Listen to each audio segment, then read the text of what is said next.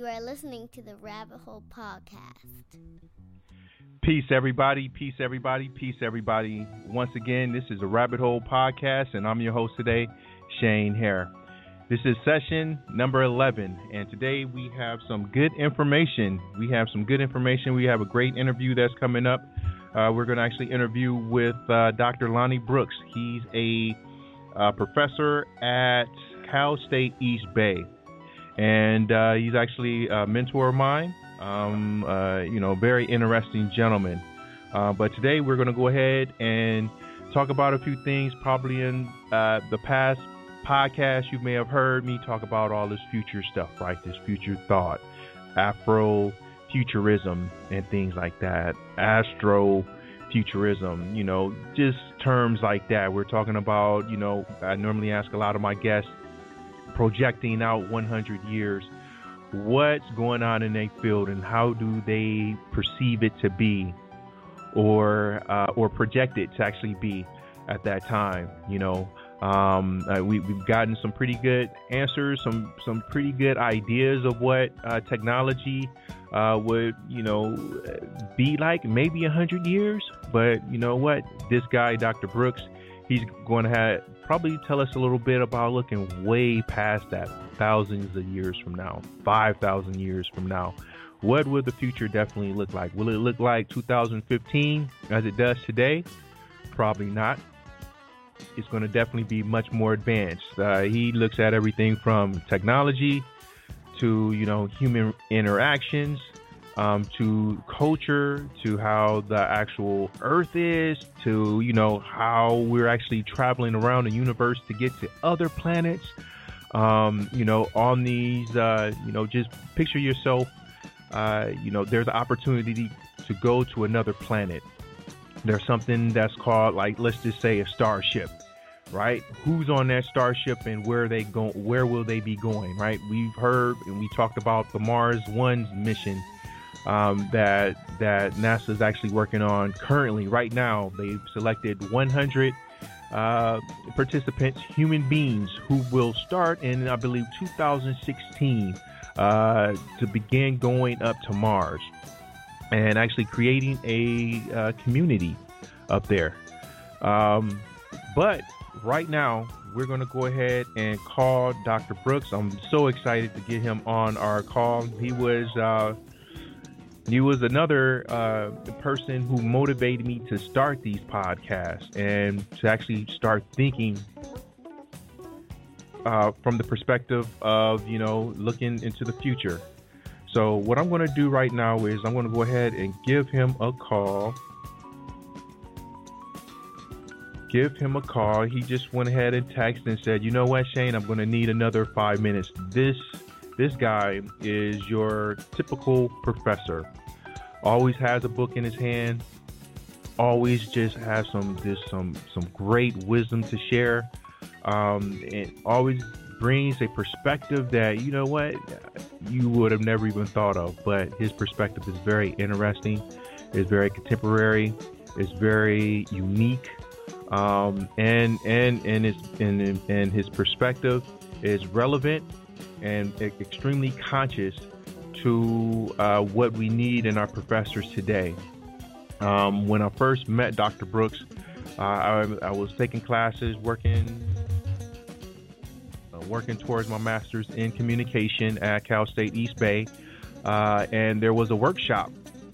I was taking one of these classes. It was probably quantitative research or something like that, and every week or every other week we will have a seminars class where a professor, they will come up and basically present on the stuff that they're studying, what they've studied in the past, or maybe a theory or a concept that that they're currently working on and interested in.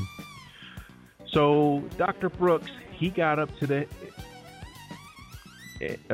front of the class. We're in a small room sitting around a round table type table.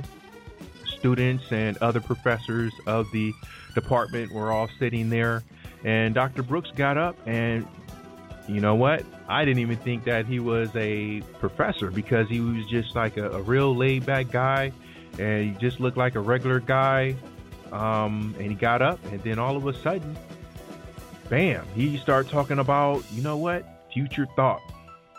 Some of the research that he's been working on with regards to organizational structures in a lot of these corporate American environments, and how they look today and what they'll look like tomorrow. He also started talking about Afrofuturism, and a gentleman who's currently working on that idea, and that right there really sparked my interest. You talk about a student sitting in the classroom, just sitting there. You know, normally a lot of my classes, I really enjoyed the professors, but sometimes I would catch myself daydreaming as they're up there, you know, kind of presenting whatever their topic they're discussing. It's all important, and it's all relevant to the program. But I'm thinking in the back of my head, well, how can I actually use this at work? How can I actually use this with my family? How can I actually use this for my personal development? This is just information that I need to either, you know, find something inside myself to get interested so that I can go ahead and write about it, or, you know, and a lot of the, a lot of those times, like I said, I just get caught daydreaming, like a lot of us do. But when Dr. Brooks, he got up there and started speaking and presenting on future thought, you know what? That opened up a whole new realm of ideas, of concepts to me, because up until that point, I'm just like everybody else. I'm a student. I'm a family man. I'm a worker. I'm a person trying to make his way around in this society. And I'm just working on what's going on right now, what's going on then and now, what's going on right now, what's going on this instant. Is there a fire that got to put out? Is there something I have to take care of? Is there someplace I have to be? Is there something I have to turn in? Is there somebody I have to pick up?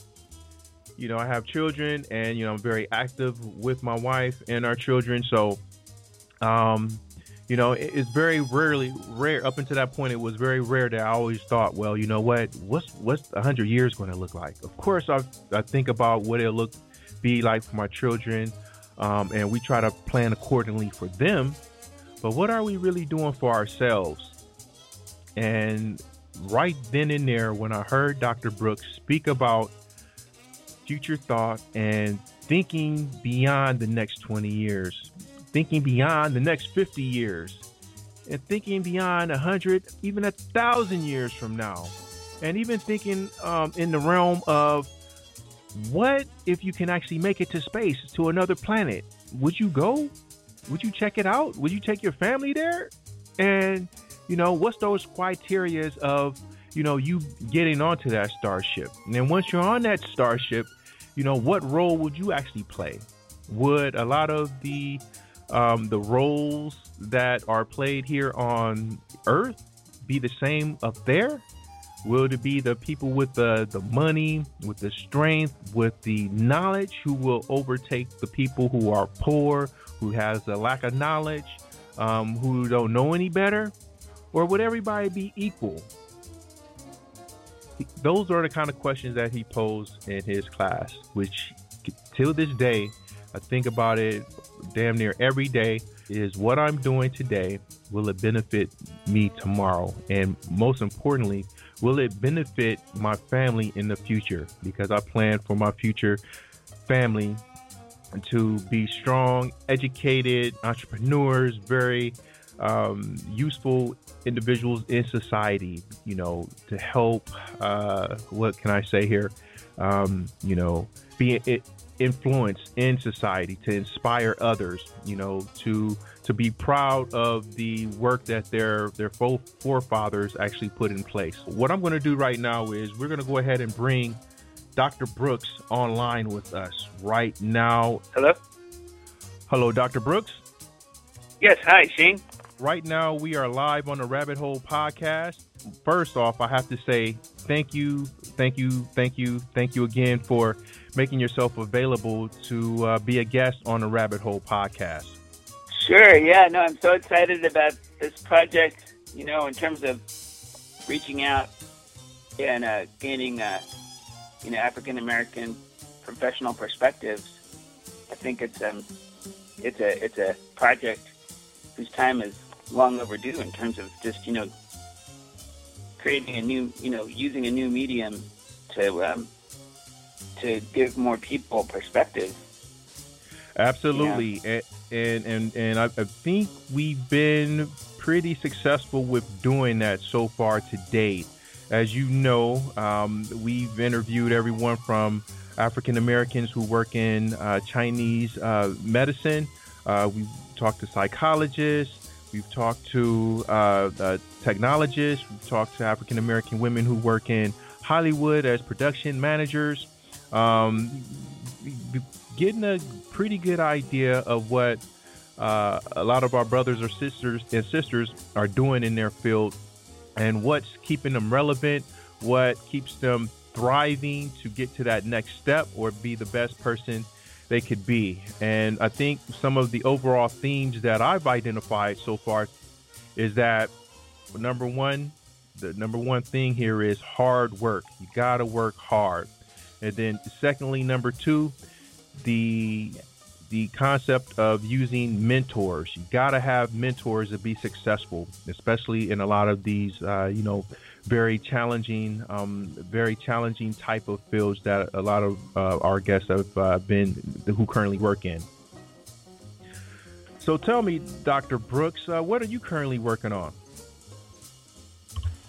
Well, I'm doing work on Afrofuturism right now, and that's really interesting.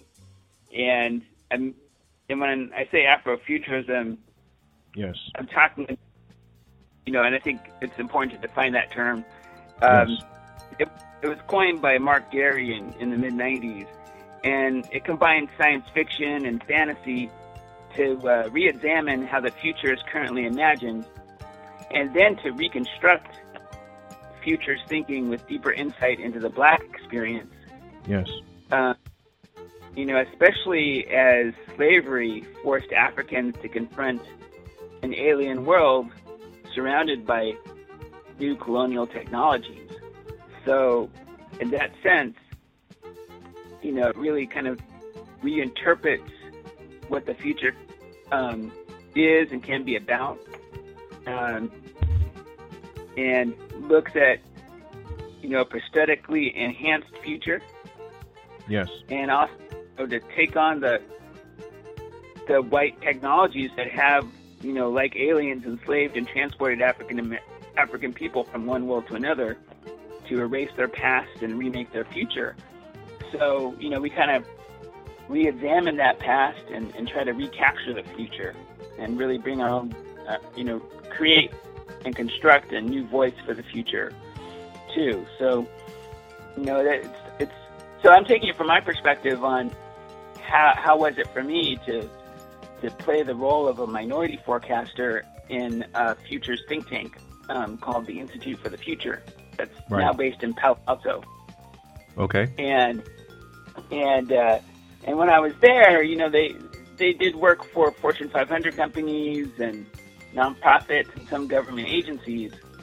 And, when I got there, their main clientele were corporations, and the futures that they were constructing were, seemed pretty upper middle class and elite types of futures where I didn't see a lot of people of color in. So it just made me wonder, well, how do you include the future, especially for African Americans in this country? Now, to give them justice, they've expanded their range of the futures they're looking at. They are doing more. They're trying to be more inclusive, which I'm glad to say. And It's still a drop in the bucket. There's a few futures institutes out there, and we need more of them to look at the future. So, we have a new think tank that we've also created with Ronaldo Anderson, who's the leader of the Black Caucus at the a leader of the African American Communication Studies at the National Communication Association, and I've been working with him to create a think tank that's called Astro Blackness, and we're looking at how to create and research urban futures and futures for African Americans too, and African and Black people in general. So that's an exciting project. So sounds like it. So I'm working in that field and in that area, and then we also have I'm working with some other folks on a special issue for a journal called ETC, and we're looking at another term called future types, and kind of like looking at, well, what are the kind of stereotypes of the future that are circulating in science fiction, and how can we remake them? And so we call that idea future type, and kind of combines prototyping. It also is based on Lisa Nakamura's idea of a cyber type, where she looked at stereotypes going online, and so she called those cyber types. But now we're pushing it up a notch to look across time, so we're calling it future types. Future types, so I'm future typing right as I'm talking to you. So that's some of the main areas I've been working on, and then we also have Ronaldo Anderson and his partner Charles Jones. They've created an anthology about Afrofuturism called Afrofuturism 2.0 that's going to be out in April or May, and I have a chapter in there based on, it's called Playing a Minority Forecaster. Where am I in this future, Stuart Brand? So these are very great areas of research that you're doing. And what have your research come up with so far to identify African Americans in the future? Are you projecting 100 years from now, 1,000 years from now, or even further beyond that, 5,000 years?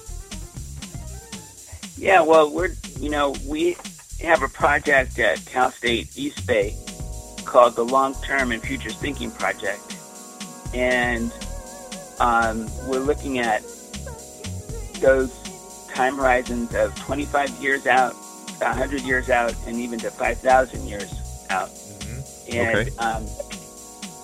And in terms of the long-term future, my students did a project looking at a Starship novel called Fire, and aboard this starship, the crews have been segregated. The workers are called grays, the police officers or enforcers are called reds, the managers are called blues, and the greens who command the ship are called greens, and they've been separated for about 400 years. So we use that as a metaphor to look at issues of race and how race might morph and continue in other ways. And so we look at it from that perspective, and how do we create strategies to break up these types of caste systems.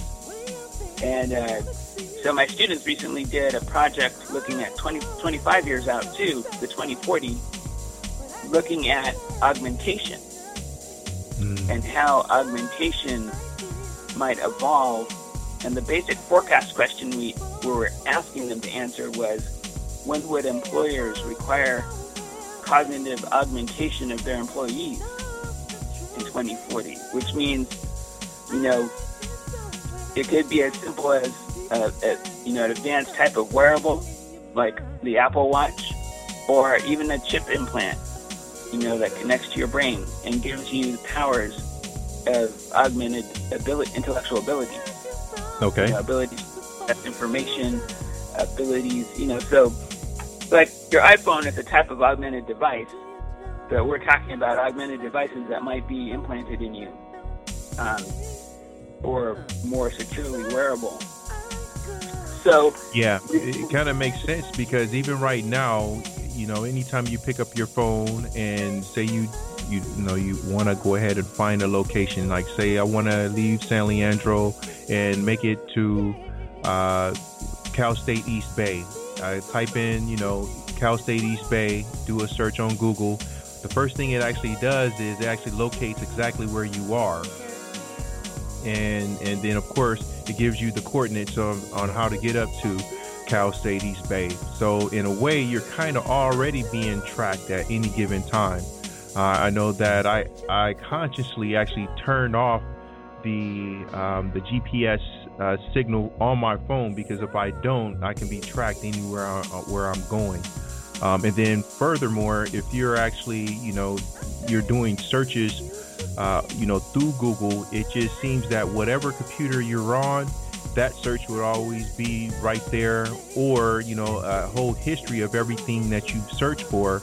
And then I guess the marketers, they've gotten real clever with the technology where they can start popping up things that you normally use.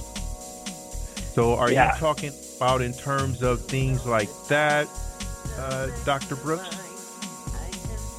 Yeah, we're talking about, where, in order to keep your job, you might need to have an implanted chip in some part of your body that would be able to enable you to process information better, to connect to the internet faster, to be under surveillance 24/7, to record the history of your life.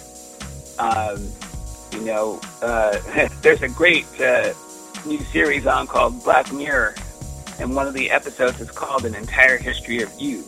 And it explores this exact same idea where a chip is implanted and it records the lives of people, their entire lives. And people, look back at their lives with each other in moments in time to kind of celebrate and laugh about it. But it's also used for more, sinister things, where security guards at an airport are looking at and checking your entire history to see if you are, doing something illegal. Right. Yeah, they kind of do that already. Yeah. So we look at, what would be the augmentation divide? How could it be used by a dominant elite minority or majority to oppress another? So would it be white people who would be augmented to, and have the benefit of these technologies to further oppress people of color? Or would it be a matter of people rise up and take advantage of these augmentation devices in more benign ways? So my students did a 1.5-page story about their professional lives in 2040, exploring this question, and they're pretty good. I want to publish some of them as a blog or something. They're really interesting. And so we taught them a specific forecasting methodology to come up with this story. And so that's how we explore race in the future, by looking at ways that we could be resegregated along different lines. Similar to Gattaca, the movie that was based on genetic. So that's the way that we look at it. And then, how do you take power back at the same time?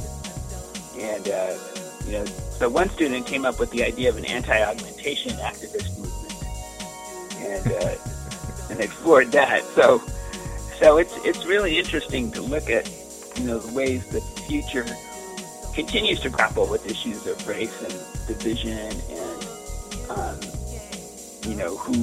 how do we continue on a progressive path without losing our humanity?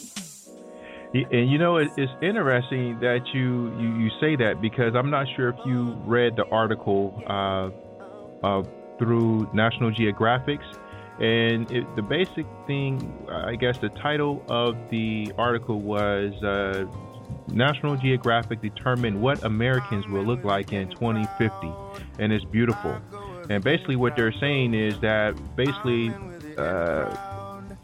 the world will be, the average American, they will be of biracial culture. Everybody have different skin hues, different textures of hair. Really, the big difference that I've seen in the article is that everybody's eyes are just bluish, green, gold, all kinds of just stuff. But there's no solid African American type of person, or there's not a true Caucasian person here. Everybody is all mixed, and they even came up with how mixing some of the names like Blackanese or Filipino or Chinconese or Korean, there's things like that, where the U.S. Census Bureau, they said that by that time that the United States at that time will be extremely mixed. So it's really kind of interesting to kind of see what some of these other news outlets they're attempting to project what people will look like, in the year 2050.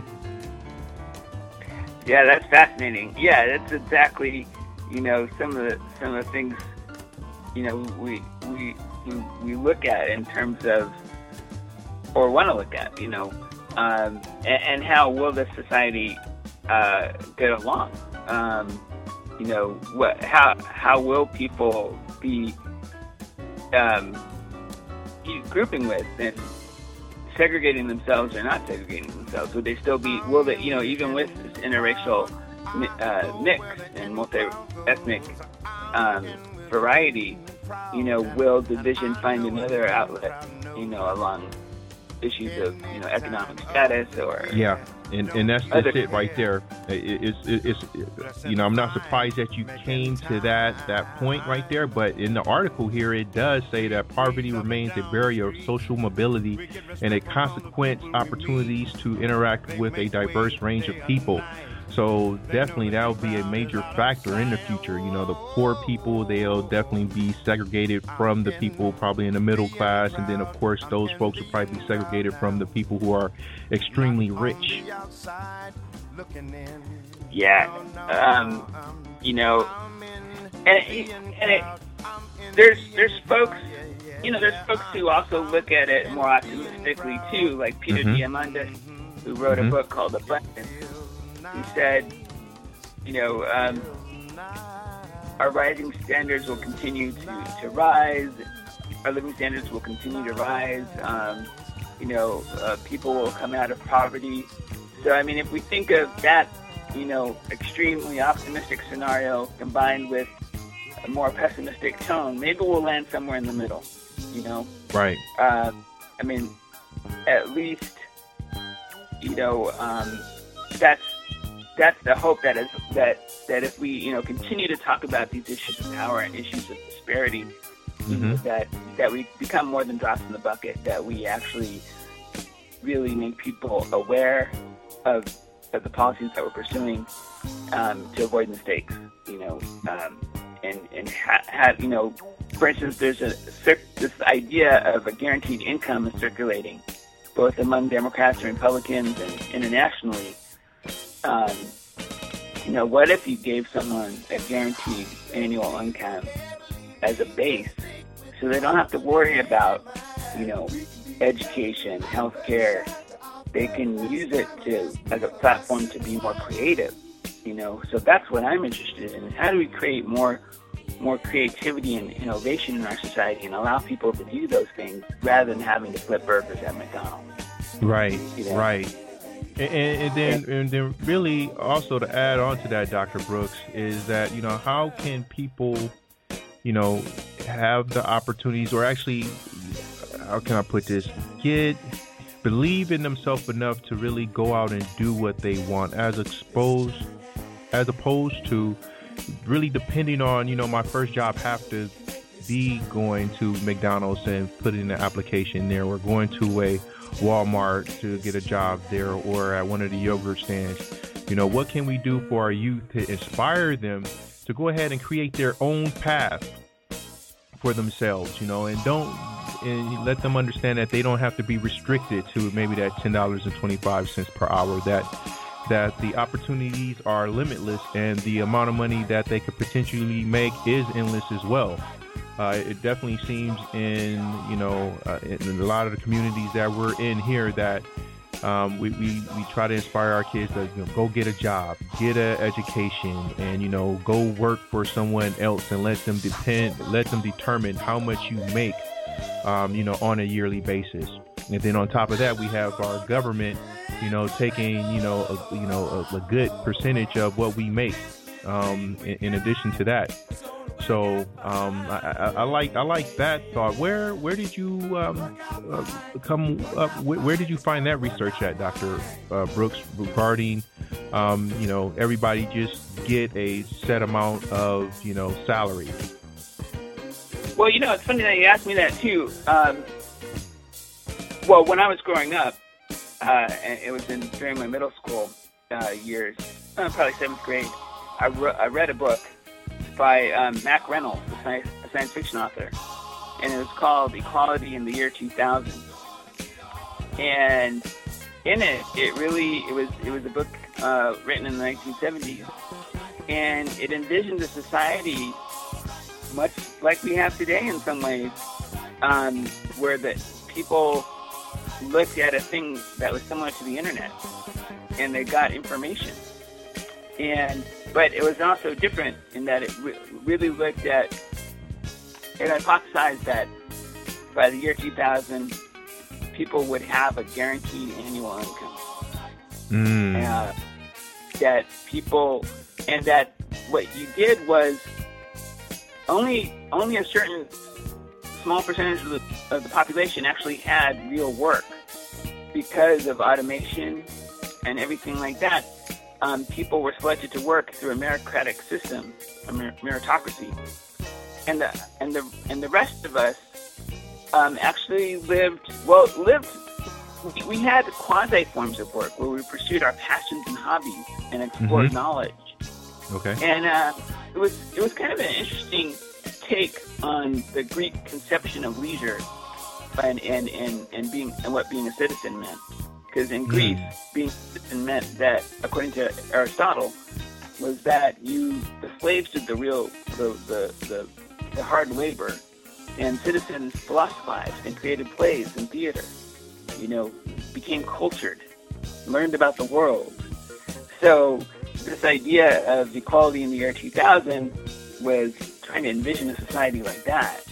And then, so I read that book, but it's only until this last year where I saw this idea gaining more circulation in the press, where I think it was some people in Switzerland were discussing it as something to implement in Swiss society, and then it had gained some traction here in the States. And I'm pretty sure there's been a movement of people discussing it for a while too, who could have been inspired by that very book I read, as a middle school student. So it's the idea of creating broader safety nets. And, Europe has instances of this already through, high taxation but free education and healthcare. Yeah. So you can say in a sense Europeans already have some type of guaranteed annual income because they don't have to worry about health and education, and that's pretty much what the emphasis is if you give people a firm foundation, then how can they flourish when they don't have to worry about the basic necessities? And I love that that's idea. A great question. Yeah, that's an excellent idea. And it's something like we try to create for our children, right? We're trying to create a good foundation for them so that they don't have to, work as hard as, we probably did, growing up, or probably face some of the challenges that our parents faced when we were being brought up. So I like that concept, and I would like to really see where it really goes from a true cultural perspective of within the American culture, because it really seems at this point it's really all about capitalism, and let's see how many kids we can, how many kids that they can, market to bring them into, the capitalistic system in terms of let's give them the work, let's let them depend on us for health care, for their retirement, and so on and so forth. I like the idea of, giving the kids the idea for them to come up and, if they want to go ahead and pursue, a particular area of life, they should be able to have that freedom to do that without having, a mortgage over their head or all this idea of always continuously have to work in order to be considered successful in our society here. And that's very interesting. So you touched on when you were growing up. Where did you grow up at, Dr. Brooks? Oh, I grew up in, first I grew up in Baldwin Hills in Los Angeles until I was about 9. And that was the mainly African-American area of Los Angeles. And then from there I moved to the Fairfax district of LA, closer to Beverly Hills and some of the, shishi spots in LA. But that was also the Fairfax district was the primary Jewish area of Los Angeles. And I'm African-American, Latino, and Jewish. So I bring those heritages with me. So I grew up in that area of LA when I turned 9, and wonderful multi-ethnic area still too.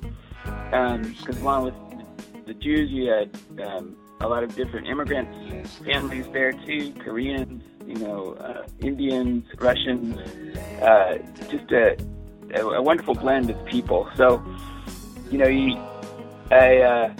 definitely had the feeling of kind of coming out of a more ghettoized area into a more multi-ethnic area and more affluent area. So I did have experienced that transition, and I attended a Jewish community center where I belonged to a drama group that was part of the Jewish Community Center, part of our after-school care, where we did Shakespearean plays and Broadway musicals. And that's where I learned about Shakespeare and was able to kind of understand Shakespeare by acting it out. And I became more interested in issues of performance and, how are things performed, and, really got me interested in communication.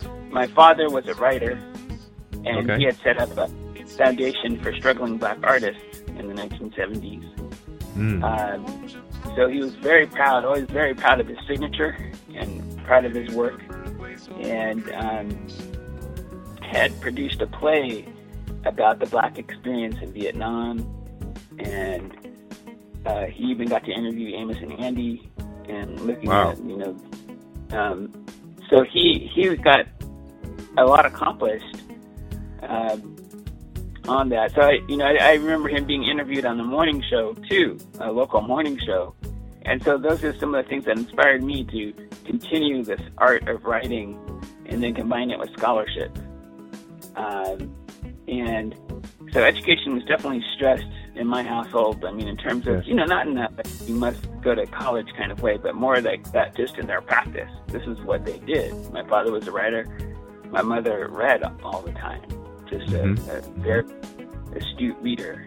And then my experiences at the Jewish Community Center were very formative as well. So we learned a lot about world history. I got to go to England in London to kind of see Shakespeare in action, and where was born in Stratford-upon-Avon. So, how old were you when you traveled overseas? I was I just turned 15. Okay, that was my first trip overseas, and that was really fantastic, just being able to experience another country and just see what England was all about. unfortunately, we had to listen to a lot of ABBA songs. I mean, ABBA's not bad, but and then Diana Ross there weren't a lot of musical outlets, and the musical outlets that were there, they just kept playing the same music over and over again. But I have to say, there's nothing like being able to go to the West End Theatre of London and see, these famous musicals. I saw Christopher Reeves and Anthony Hopkins in a play called Death Trap, and when you see these people playing these powerful roles, you fall in love with the act of communication in theater. You know what I mean? Yes, absolutely. So go ahead, sir.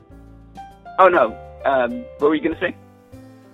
No, and I know that the reason why I've studied communication is for that reason itself, is because you look at a lot of things on television, you listen to a lot of things through podcasts or through the radio, and you want to understand, exactly what's being said or how it's, or I'm very intrigued about how it's actually being communicated, because there's just so many different styles of communication.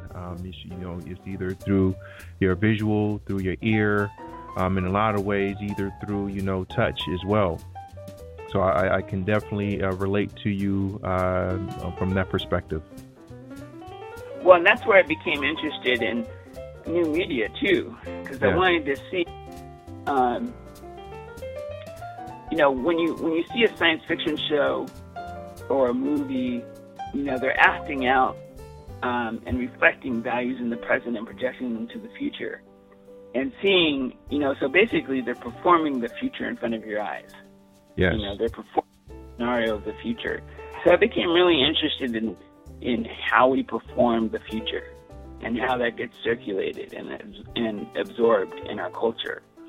And so that's pretty much been my purpose, is to look at those performances and how they get circulated and how those visions get created. So, I have to say, once I saw Wired magazine when it hit the newsstands in 1992 or 93, I said, wow, I want to do the things that I'm reading about in those pages.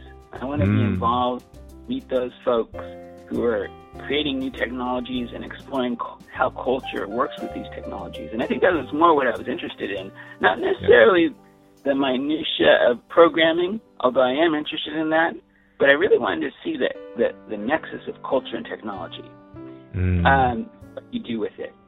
And so that's when I decided to go back to graduate school and got my master's in information and technology, and then decided to apply for my PhD in communication, looking at new media. And so by 1995, I was able to get an internship with an incubator of new technologies called Interval Research Corporation. That was co-founded by Paul Allen. It was actually founded by Paul Allen, who was the co-founder of Microsoft. And I got hired as an intern for about, it was almost a year. And I got to meet people that I had read about in Wired magazine. One of them, I remember this woman named Brenda Laurel. She's well known in digital circles because she created one of the first digital games for girls called Purple Moon.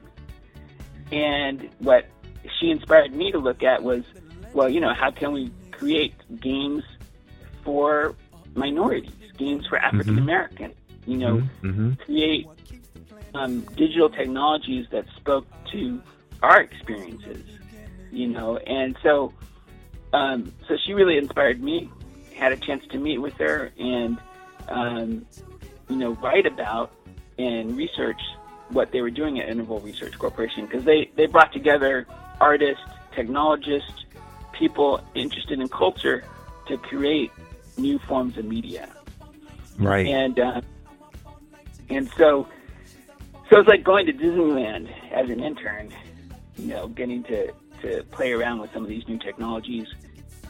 One photographer had created a photographic diorama of being in Timbuktu. So you kind of felt like you were immersed in and walking along with as the photographs were swirling around you, and on life-size projections, and you were walking on a kind of conveyor belt. That was pretty. And so then I also got invited to research the Institute for the Future. Someone who had attended a so party. Was this back in '94 as well? It was 95 and 96. Okay. And in 1996, I got invited to study the Institute for the Future. And so I met with them and realized that they too were actually telling stories. They weren't really making technology. They were making fiction. Creative and informed fiction to be digested by multinational corporations and government agencies looking into the future. And I was like, wow. So the clients would pay $65,000 to get a series of reports, to become a member, to attend their conferences, to actually delve into what the future would look like. And they started doing skits about the future, and I was an intern with them from 98 to 2001, and I performed in some of these skits too. So I actually became the performer, an artist, demonstrating the future. How cool is that? Yeah, that was very cool, to go from the point where I was looking at Wired magazine and then thinking, what if, to being a performer and doing the exact thing that I had read about. I was like, that's pretty cool, Wow. So I actually ended up doing my dissertation about the Institute for the Future, and it's called Materializing the Future, and looking at play and work, because I was interested in how they used forms of play to kind of entertain their clients, and to give them digestible materials to think about the future, because since the future is so abstract, you have to materialize it in an entertaining form that the clients themselves could use to tell stories about. And so some of those stories. Yeah. Can you give us an example of that? So, say there's a storyline. Could it be something like you're kind of acting out a scene where you're probably in the year 2250, and you're going to school or something like that? Can you? Well, yeah, they were looking at the future of TV, for instance. Okay. So one example would be, I'll give you a couple of examples. So one of them was about the future of TV, and they had, two girls who were cousins or something, or friends, best friends, and they were looking at the same TV show together, but they were thousands of miles away from each other, but they had avatars. I see. Robotic, programmed software agents that would do things on their behalf. And I come in as the older brother, and I have dreadlock. I'm an extreme sports playing macho kind of kid, and I'm coming in and I interrupt their viewing together with my avatar, who I call Dreadlock. And I tell my avatar to shut down their TV so I can watch my own show. It's on the big family screen, and I want to watch my show. And so the girls get upset and tell on me. But that's one example. Yes. And, sounds interesting. Another example was the Institute did. This is in 2000. They did a show where the Institute researchers pretended to do a newscast from the year 2010, and they were explaining all the innovations that came between 2000 and 2010. But what was interesting was that as they were delivering their newscast, they got interrupted by other people who hacked into their broadcast, telling their own version of the news. So you had a blogger from China, a hacker from China that interrupted their broadcast and was saying what China's needs were. you had a minority hacker who was talking about being an entrepreneur. And what I think they really got right was how the news got decentralized and disrupted, so that you had more voices in the mix about what happens in the everyday. And they really got that right, when you think of things like the Drudge Report and, the proliferation of blogs and the disruption of news. So that was, a really good example that stays in my mind. But also the idea of these skits that talked about the proliferation of sensors and code doing things on your behalf. And I think that they got some of these things right, and that they're just starting to do now too. Yeah, it definitely sounds like it, especially the skit where you said the two young ladies, they were watching a television show, but they're miles away. That can easily be done today, through on-the-go HBO apps through your telephone. Or, if you have some kind of, we have Uverse at home right now, which is through AT&T. And if I want to record something right now and, my kid want to watch something where he's in LA, all he has to do is just tap into that application. He can watch it right then and there. And then if I want to go ahead and, interfere with what he's watching, I can easily just, shut the TV off or turn off the security options in the application itself. And then with regards to the decentralization of people's version of the news, that is definitely alive and well today as we speak. Like you said, with the with everyone such as myself, creating their own podcasts, creating their own blogs. You have a lot of individuals out here even going out into the communities with their own cameras, doing their own news reporting.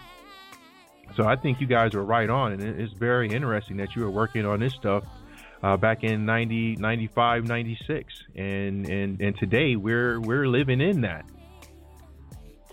Yeah. I mean, the idea that you can have entertainment on demand, was a really key thing that they foresaw. And interesting things about the idea of looking at narratives too, that research that Institute for the Future has explored and other scholars have explored, is looking at the power of telling a story actually can heal you. So people in a psychotherapy group, if they write a story that show themselves empowered, actually have better mental health. So if we, as a culture can tell empowering stories of ourselves in the future, we will improve the collective mental health of our society. Even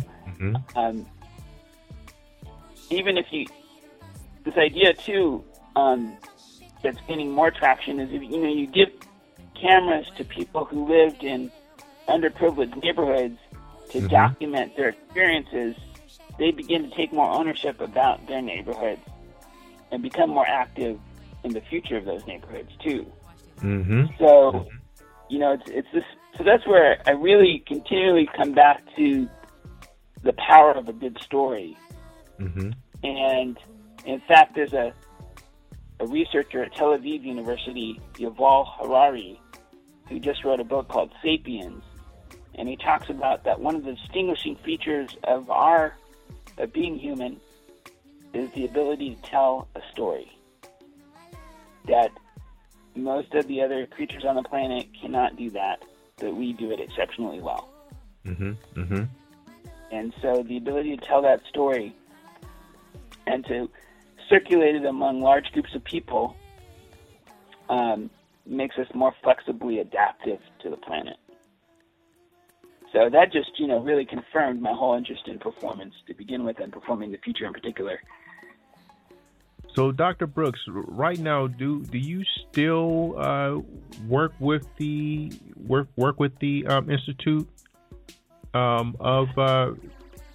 let's see here. You said when you were back in 95, 96, when you were interning for the one company, it wasn't Wired, right? But it was another. It was Interval Research Corporation. Right. Are you still connected with them in some way? Well, so I'm connected with the Institute for the Future by friends who work there.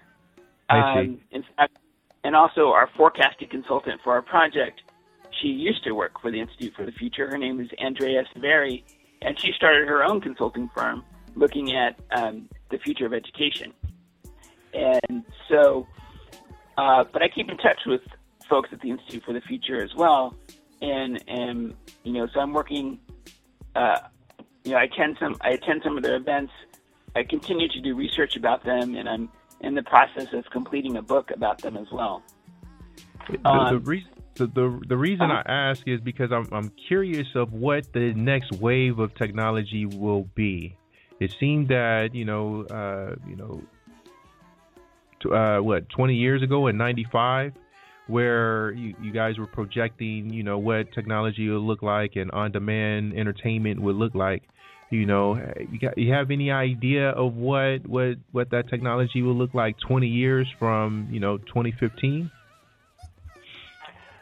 Well, the Institute for the Future did a project on the future of persuasion, and looked at the ways that games and other types of technologies would really persuade us to be more healthy, to find out more about what we, like and dislike in terms of market success.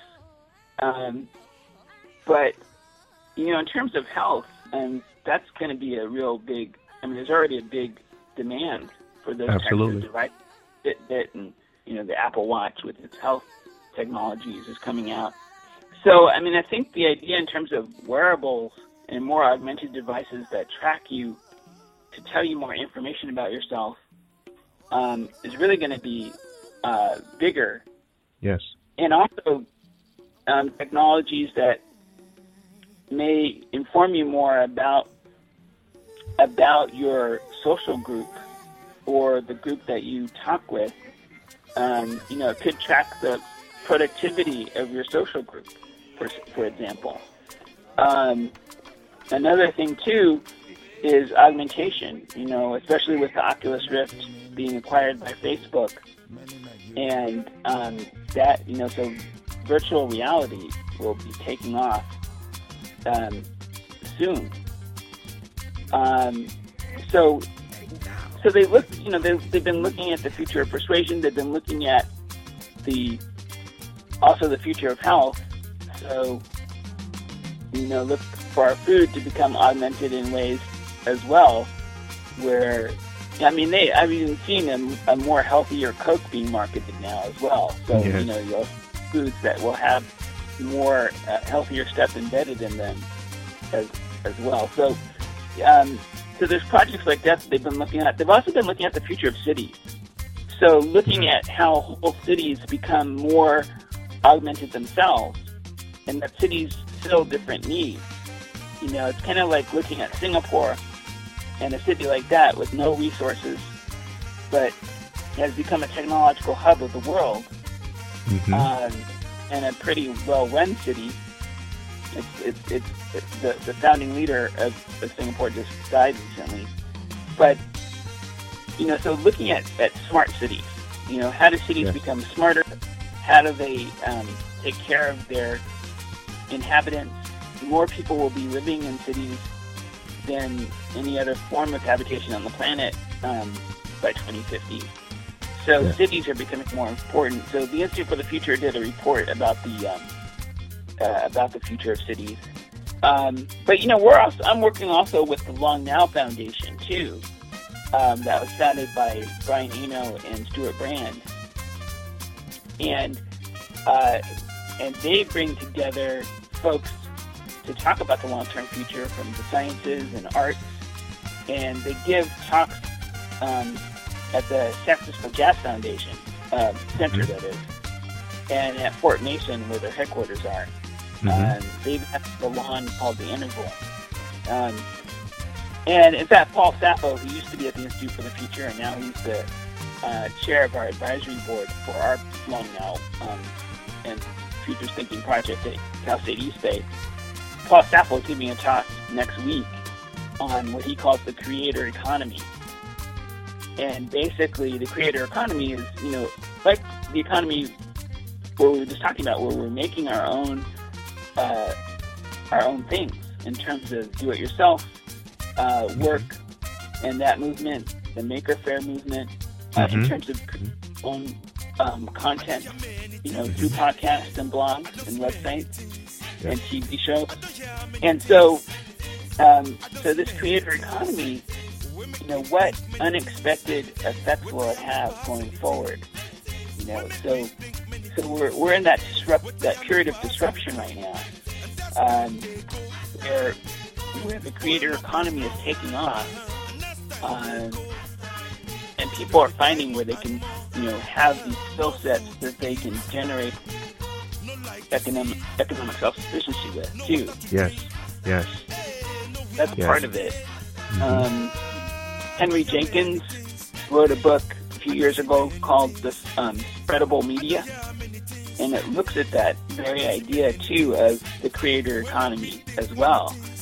How we're creating more media when consumers become producers of media, and how do companies work with consumers in a new way, where they have to include the consumer voice in the actual means of production.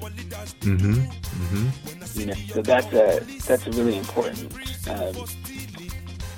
step and series of innovations that will be happening. Dr. Brooks, where do you find the energy? Every time I talk to you, you're always quoting these books from all over the world, all of these great writers of these books, or all this very intriguing research that you follow up on, or all of these organizations that you're affiliated. Where do you find the energy to stay on top of all of this stuff? And on top of that, you teach classes. And grade the great papers and all that good stuff, right? Well, the great thing about teaching classes and in teaching the forecasting to my students and organizational innovation is that I actually have to do research about this stuff, and it's part of my job. So if I'm going to tell my students to think about the future, then I have to do it myself. Yes. Too. So I have to take on the very exercises that I ask them to do. And so, I have a handy app that I fully rely on called Flipboard, and it's an aggregate feeder of news and information. And I just download that app, and within 5 minutes, boy, do I feel like I'm one of the smartest people on the planet. But but it really, and it goes, it picks out what you're interested in, and it feeds you information about that. So, if I'm interested in augmentation, I get a series of articles looking at that I can deliver and talk to my students. But, and also good old public media, NPR. There's really good KQED or public media programs like To the Best of Our Knowledge, to interview interesting folks, to On the Media, who talks about the future of news and current news. So all of these, places give me inspiration to do further research on what they're talking about and who they're interviewing. So, and then strong networks. You surround yourself with great minds, and people will feed you information. And that's part of our spreadable media culture now. So, yes. I'm talking to a forecasting consultant. She's telling me about things she's learning. I'm talking to my colleagues in the department. I'm talking to colleagues in the field of communication. There's a great blog that I contribute to called Culture Digitally, and that's a fantastic blog that brings together people who are interested in the nexus of culture and digital production. And so my friends Hector Postigo and Carlton Gillespie who's a professor at Cornell in communication.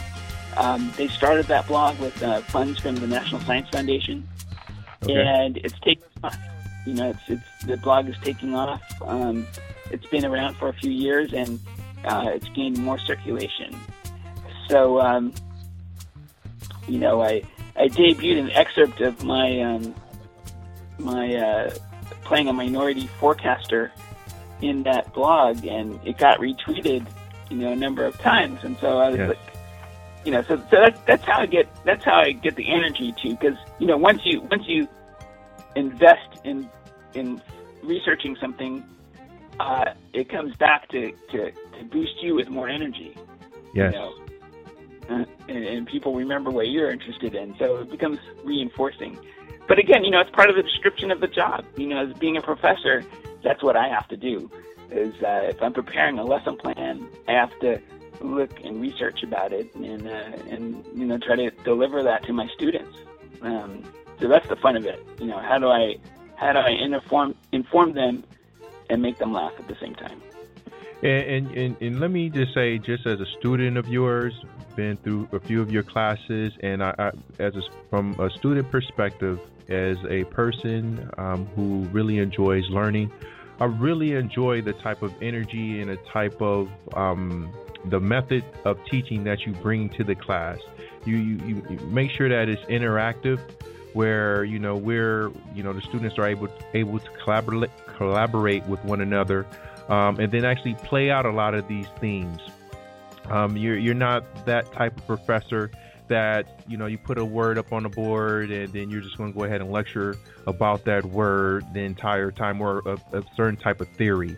You're very engaging, and you welcome feedback and ideas from the class, and within the class it really sparks an environment of learning, of interest, of keeping people engaged.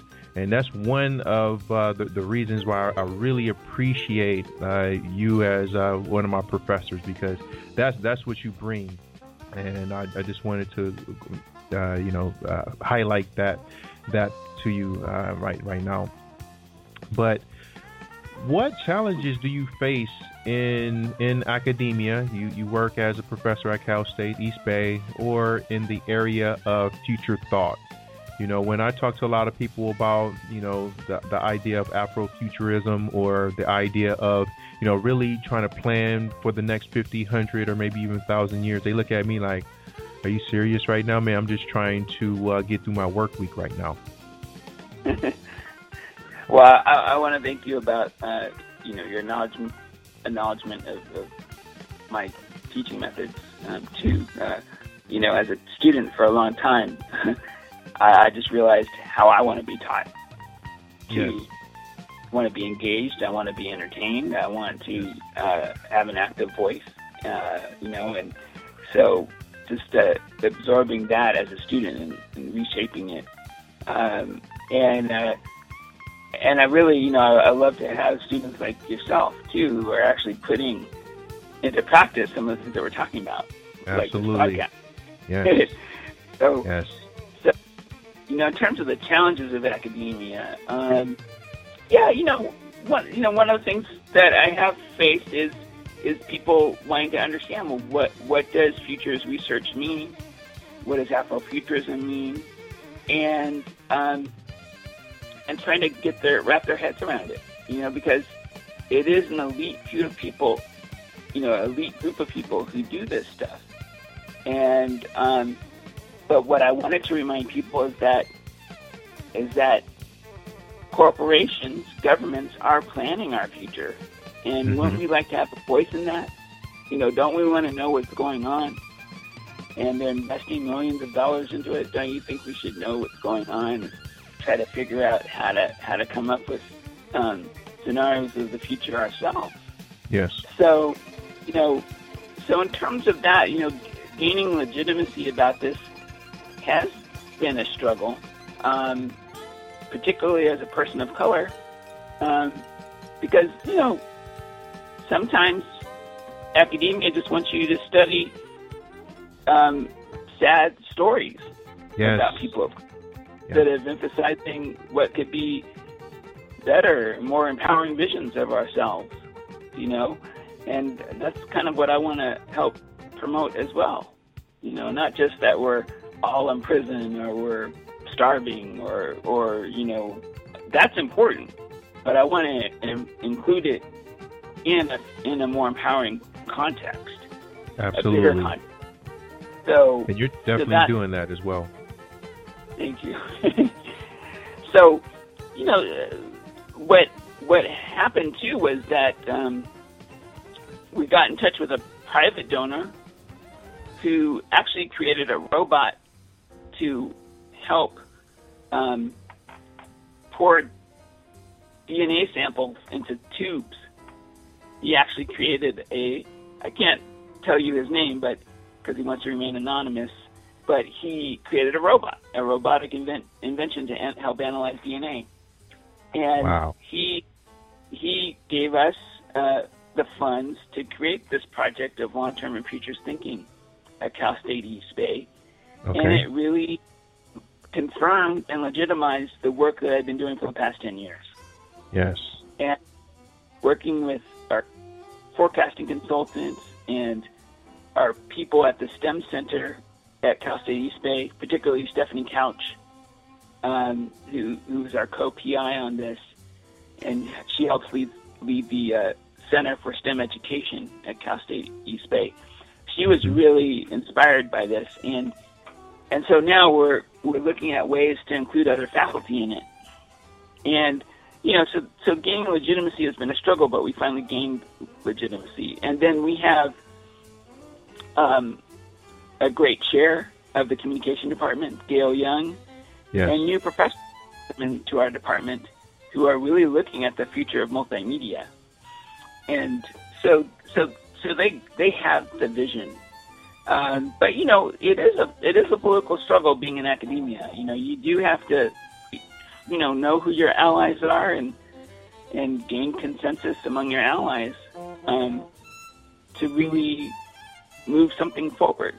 Mm-hmm. So we have a new school of arts and media that combines our communication department with theater and art and music and dance. And we're actually looking at creating a minor in innovation and creativity. Yes. And so that's really exciting. And we're going to offer courses about the future and storytelling of the future as part of this minor and as part of our graduate master's degree program. So, but also the issue of color in terms of having and carving your voice in academia is difficult too, because there's few people of color. And, you kind of think, you have to think twice about what you're doing sometimes too, about, and people's rejection of your ideas or unacceptance of your ideas. Is it, you're thinking, well, is that coming from a legitimate standpoint of a difference in scholarship, or is it coming from that they have a problem with someone having a strong voice who's a person of color, Right. And I may have some legitimate differences with some colleagues, very, one or two colleagues I could think of at the moment. But other than that, though, there's a wide consensus and acceptance about the type of work I do. And it has been, a struggle to gain that voice. I mean, even as a scholar, to gain your voice is not automatic, and it does take years to shape your voice. And then put an overlay of discrimination and prior discrimination on top of that, it might take a little bit longer. But I'm glad to say that our Department of Communication is in its best shape that it's been in years, and we're going to do good things. We're going to offer a degree online eventually in digital media. That's great. And this Cal State East Bay as a school, from my perspective, is just an excellent school. I've achieved both my graduate's degree there as well as my master's degree there. And, at some point in the future, I'm definitely considering, becoming possibly one of your PhD brethren up there, Dr. Brooks. For students who are interested, for people who are interested in, researching future thought or future innovations or future technology or Afrofuturisms, or even becoming a professor at a school like Cal State East Bay or any school, what steps would you suggest they take to get to the level that you're at today, Dr. Brooks? Well, yeah, and I mean, I love that you're even considering becoming a PhD student. That's fantastic. I think one of the biggest things is to read good books and to write well. Like, learning how to write is one of the most important things you can do, and to be willing to constantly improve your writing is important, because that's what I've had to do. I was a strong writer when I graduated from high school, but I learned that there was just room for even more improvement. To really hone your voice, to read well-written pieces of writing. I had people telling us to read the New York Times because that was a well-written newspaper, and the New Yorker, and magazines and newspapers and good books that show you different styles of writing, genres of writing. So also to become well informed because of that as well. So I think also networking is really important too. So finding people who can be your allies and support you as you apply to graduate school is really important too. And so when I applied to the UC San Diego program in communication, I hadn't thought that there were only about like an 8% acceptance rate. I hadn't really thought about it, and then it turned out like, I was pretty good. I was pretty lucky to get in there, and and so to understand that, and then how do you meet those challenges? How do you do your best work? And also apply to a number of graduate programs that could potentially meet your needs as well. Yes. But UC San Diego is a great school. University of Washington, Stanford graduate program, University Cal Berkeley has a great program in performance studies too, and a digital news program, master's program. But yeah, I think really it comes down to the writing, also networking, in terms of getting to know the scholarly organizations like the National Communication Association and also the International Communication Association. Those are good platforms. I lead a division of the National Communication Association called Communication in the Future. And I've been the chair of that division for about 3 years, and really learned, that you could create interesting panels that could generate scholarship. So, so that's been fun to do. And if you can do that as a graduate student and network like that, then you really set up a good platform to bootstrap yourself into, a good job in academia as well. And, jobs in academia are hard to get too. But so academia is, there's other things you can do besides teaching as well. You can go into public policy. You can become part of a think tank. And those are really great jobs too, actually. I remember sitting at a table at the Institute for the Future talking about crowdsourcing, and there were a number of sociologists there with PhDs in sociology that were working with a whole array of different corporations looking at media. And I was like, wow. So these people, they had their PhDs, decided not to teach, and were doing work at the corporate level in areas that they were interested in, you know. Yes. And so I thought, well, that's pretty good too. so I think that those are some tips I would give. But writing, I think, is really important. You know, to hone your writing, to get books that really parse how to write better is important. And, you know, working with an editor, too, you know, hiring an editor helps as well. So, you know, you hone your craft and you get more help or coaching if you need it. I see. Thank you for that. Right now, we only have a few minutes left. I want to be conscious of your time.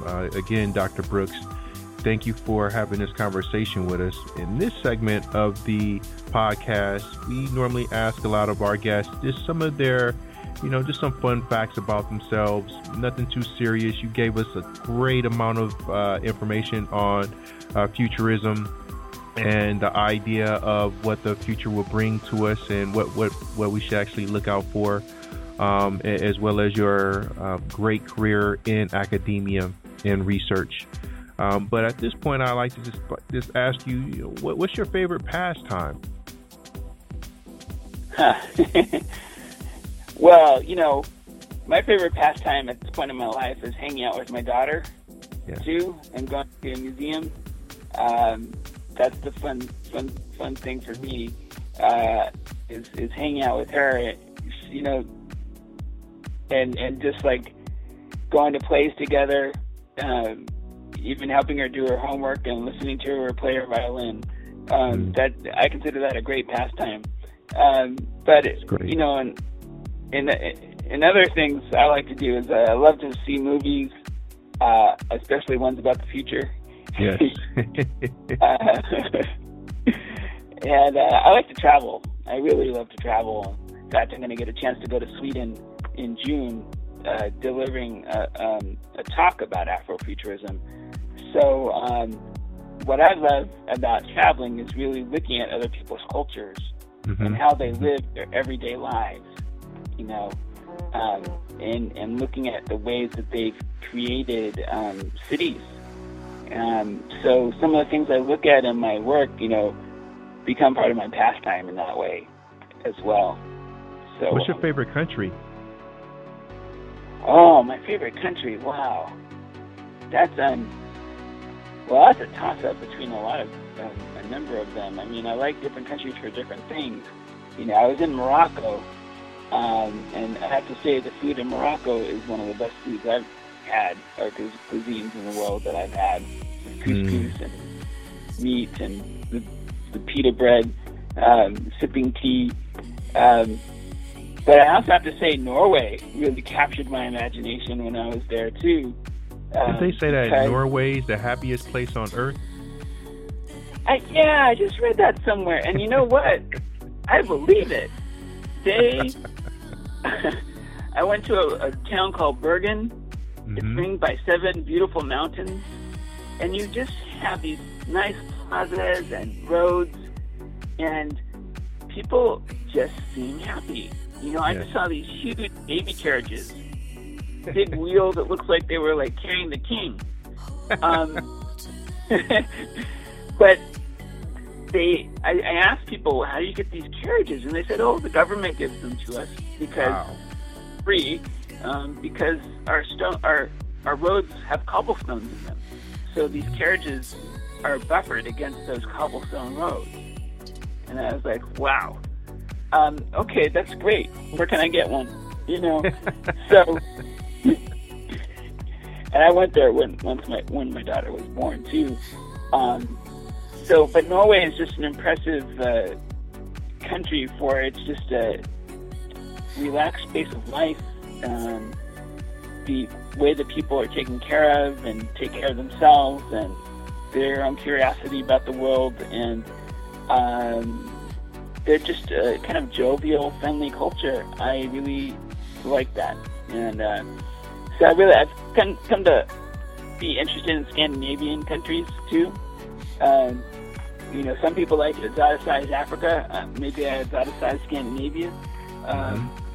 But you know, but just traveling to those countries. Italy is also another place, of course, a really romantic place. But just when you go to these places that have long-held stories about their culture, you just have a renewed appreciation about time. And just getting some cheese and a baguette and having lunch, being able to go to a plaza and sit and drink coffee without having to pay for anything, it gives you a whole new sense of what open and public space can be about, compared to having to just go to Starbucks if you want to sit down and have a cup of coffee, right? Or sit or publicly, you generally have to go to a coffee shop and pay something.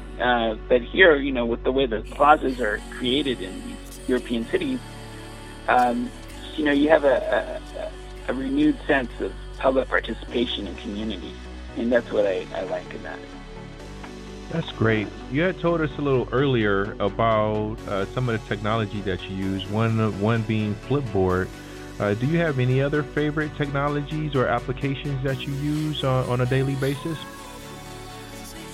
Well, I'm a total Google person. I use Google everything. Google Docs. Another app that I like is called Dragon Dictate, and they've gotten really good at speech to text recognition software.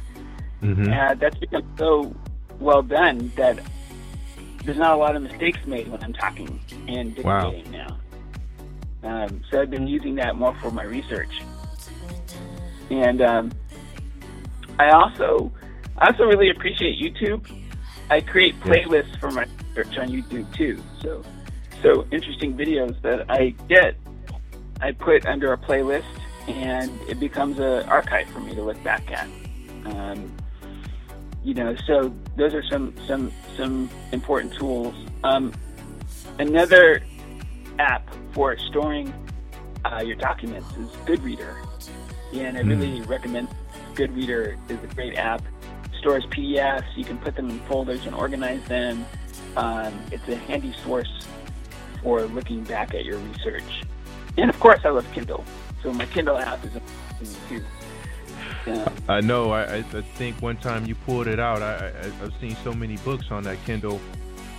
I know that you're a frequent reader, and I think you probably have that thing filled up where you probably need more space at this point in time, huh? Well, almost. I really, I love Kindle, and just saves my back. Tool. It's a great tool.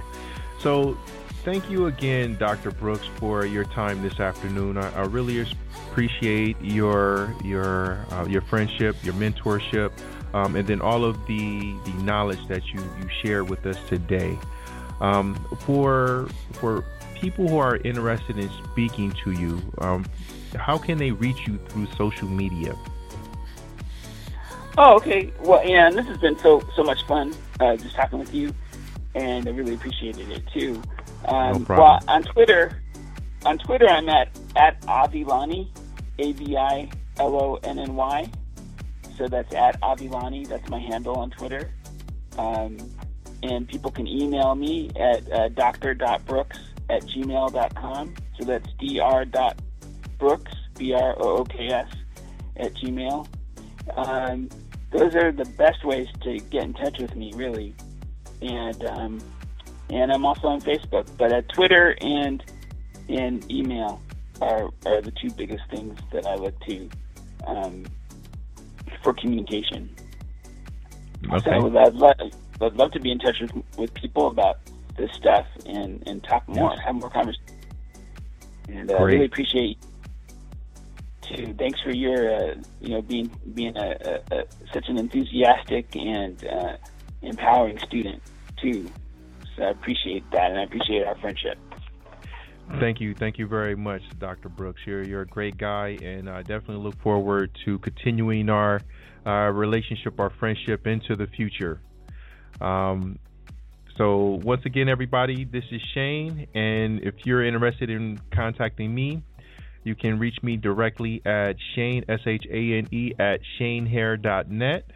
And you can also find us on Blog Talk Radio, as well as our Facebook group, the Rabbit Hole Podcast. Be curious of life, discover new experiences, always envision yourself in the future. My name is Shane Hair, and thank you for listening to the Rabbit Hole Podcast. Peace. This is the Rabbit Hole Podcast. Peace.